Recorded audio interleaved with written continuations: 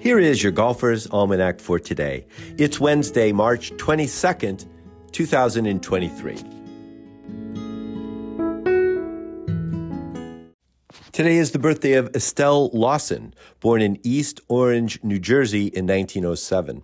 Her father was a pitcher and played 2 seasons in the majors, first for the Boston Beaneaters and then in 1902, the Baltimore Orioles.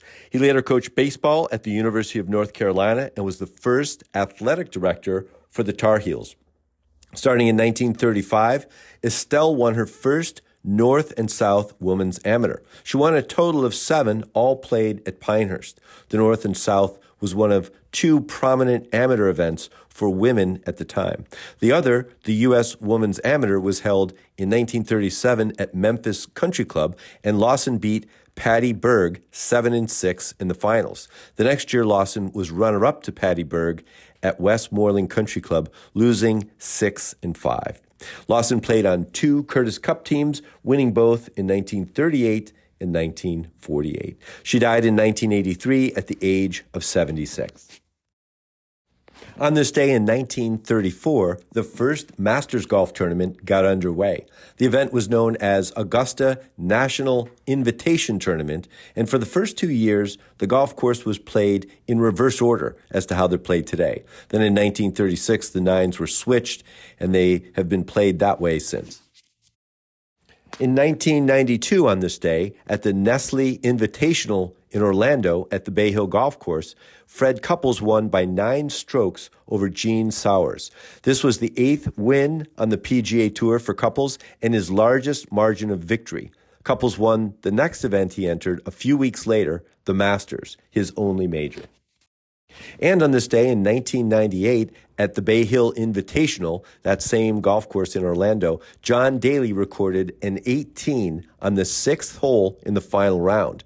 He hit 6 balls into the water and then got stuck in a trap. Daly birdied the next hole and carded a 49 for the front, and then a 36 on the back for an 85. I'm sure Daly was not as happy as I would be posting an 85. An 85 with an 18 is incredible, but that's John Daly.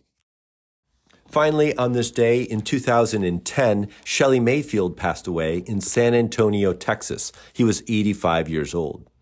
Mayfield won 3 times on the PGA Tour while working at a variety of head pro posts, including Wingfoot and Seminole as assistant to Claude Harmon.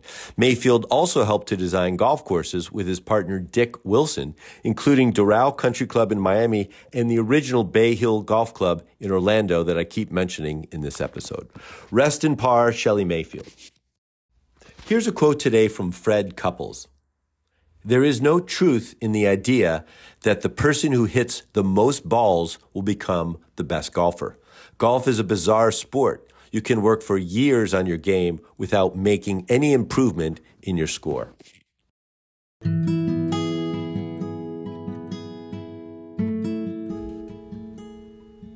That's it for today in golf history. Play fast, repair all the pitch marks you can find, and keep your golf ball in the short grass. Your Golfer's Almanac is a Golf Tunes production. It's written, produced, and narrated by me, Michael Duranko. I invite you to check out our original golf illustrations and the humor essays that accompany each of the golf cartoons. Tour Backspin is a weekly golf history newsletter that celebrates the PGA Tour in the 1960s and 70s with tie-ins to today's tour. They offer a bunch of content, contests, and other interesting bits. See the link in the show notes and subscribe.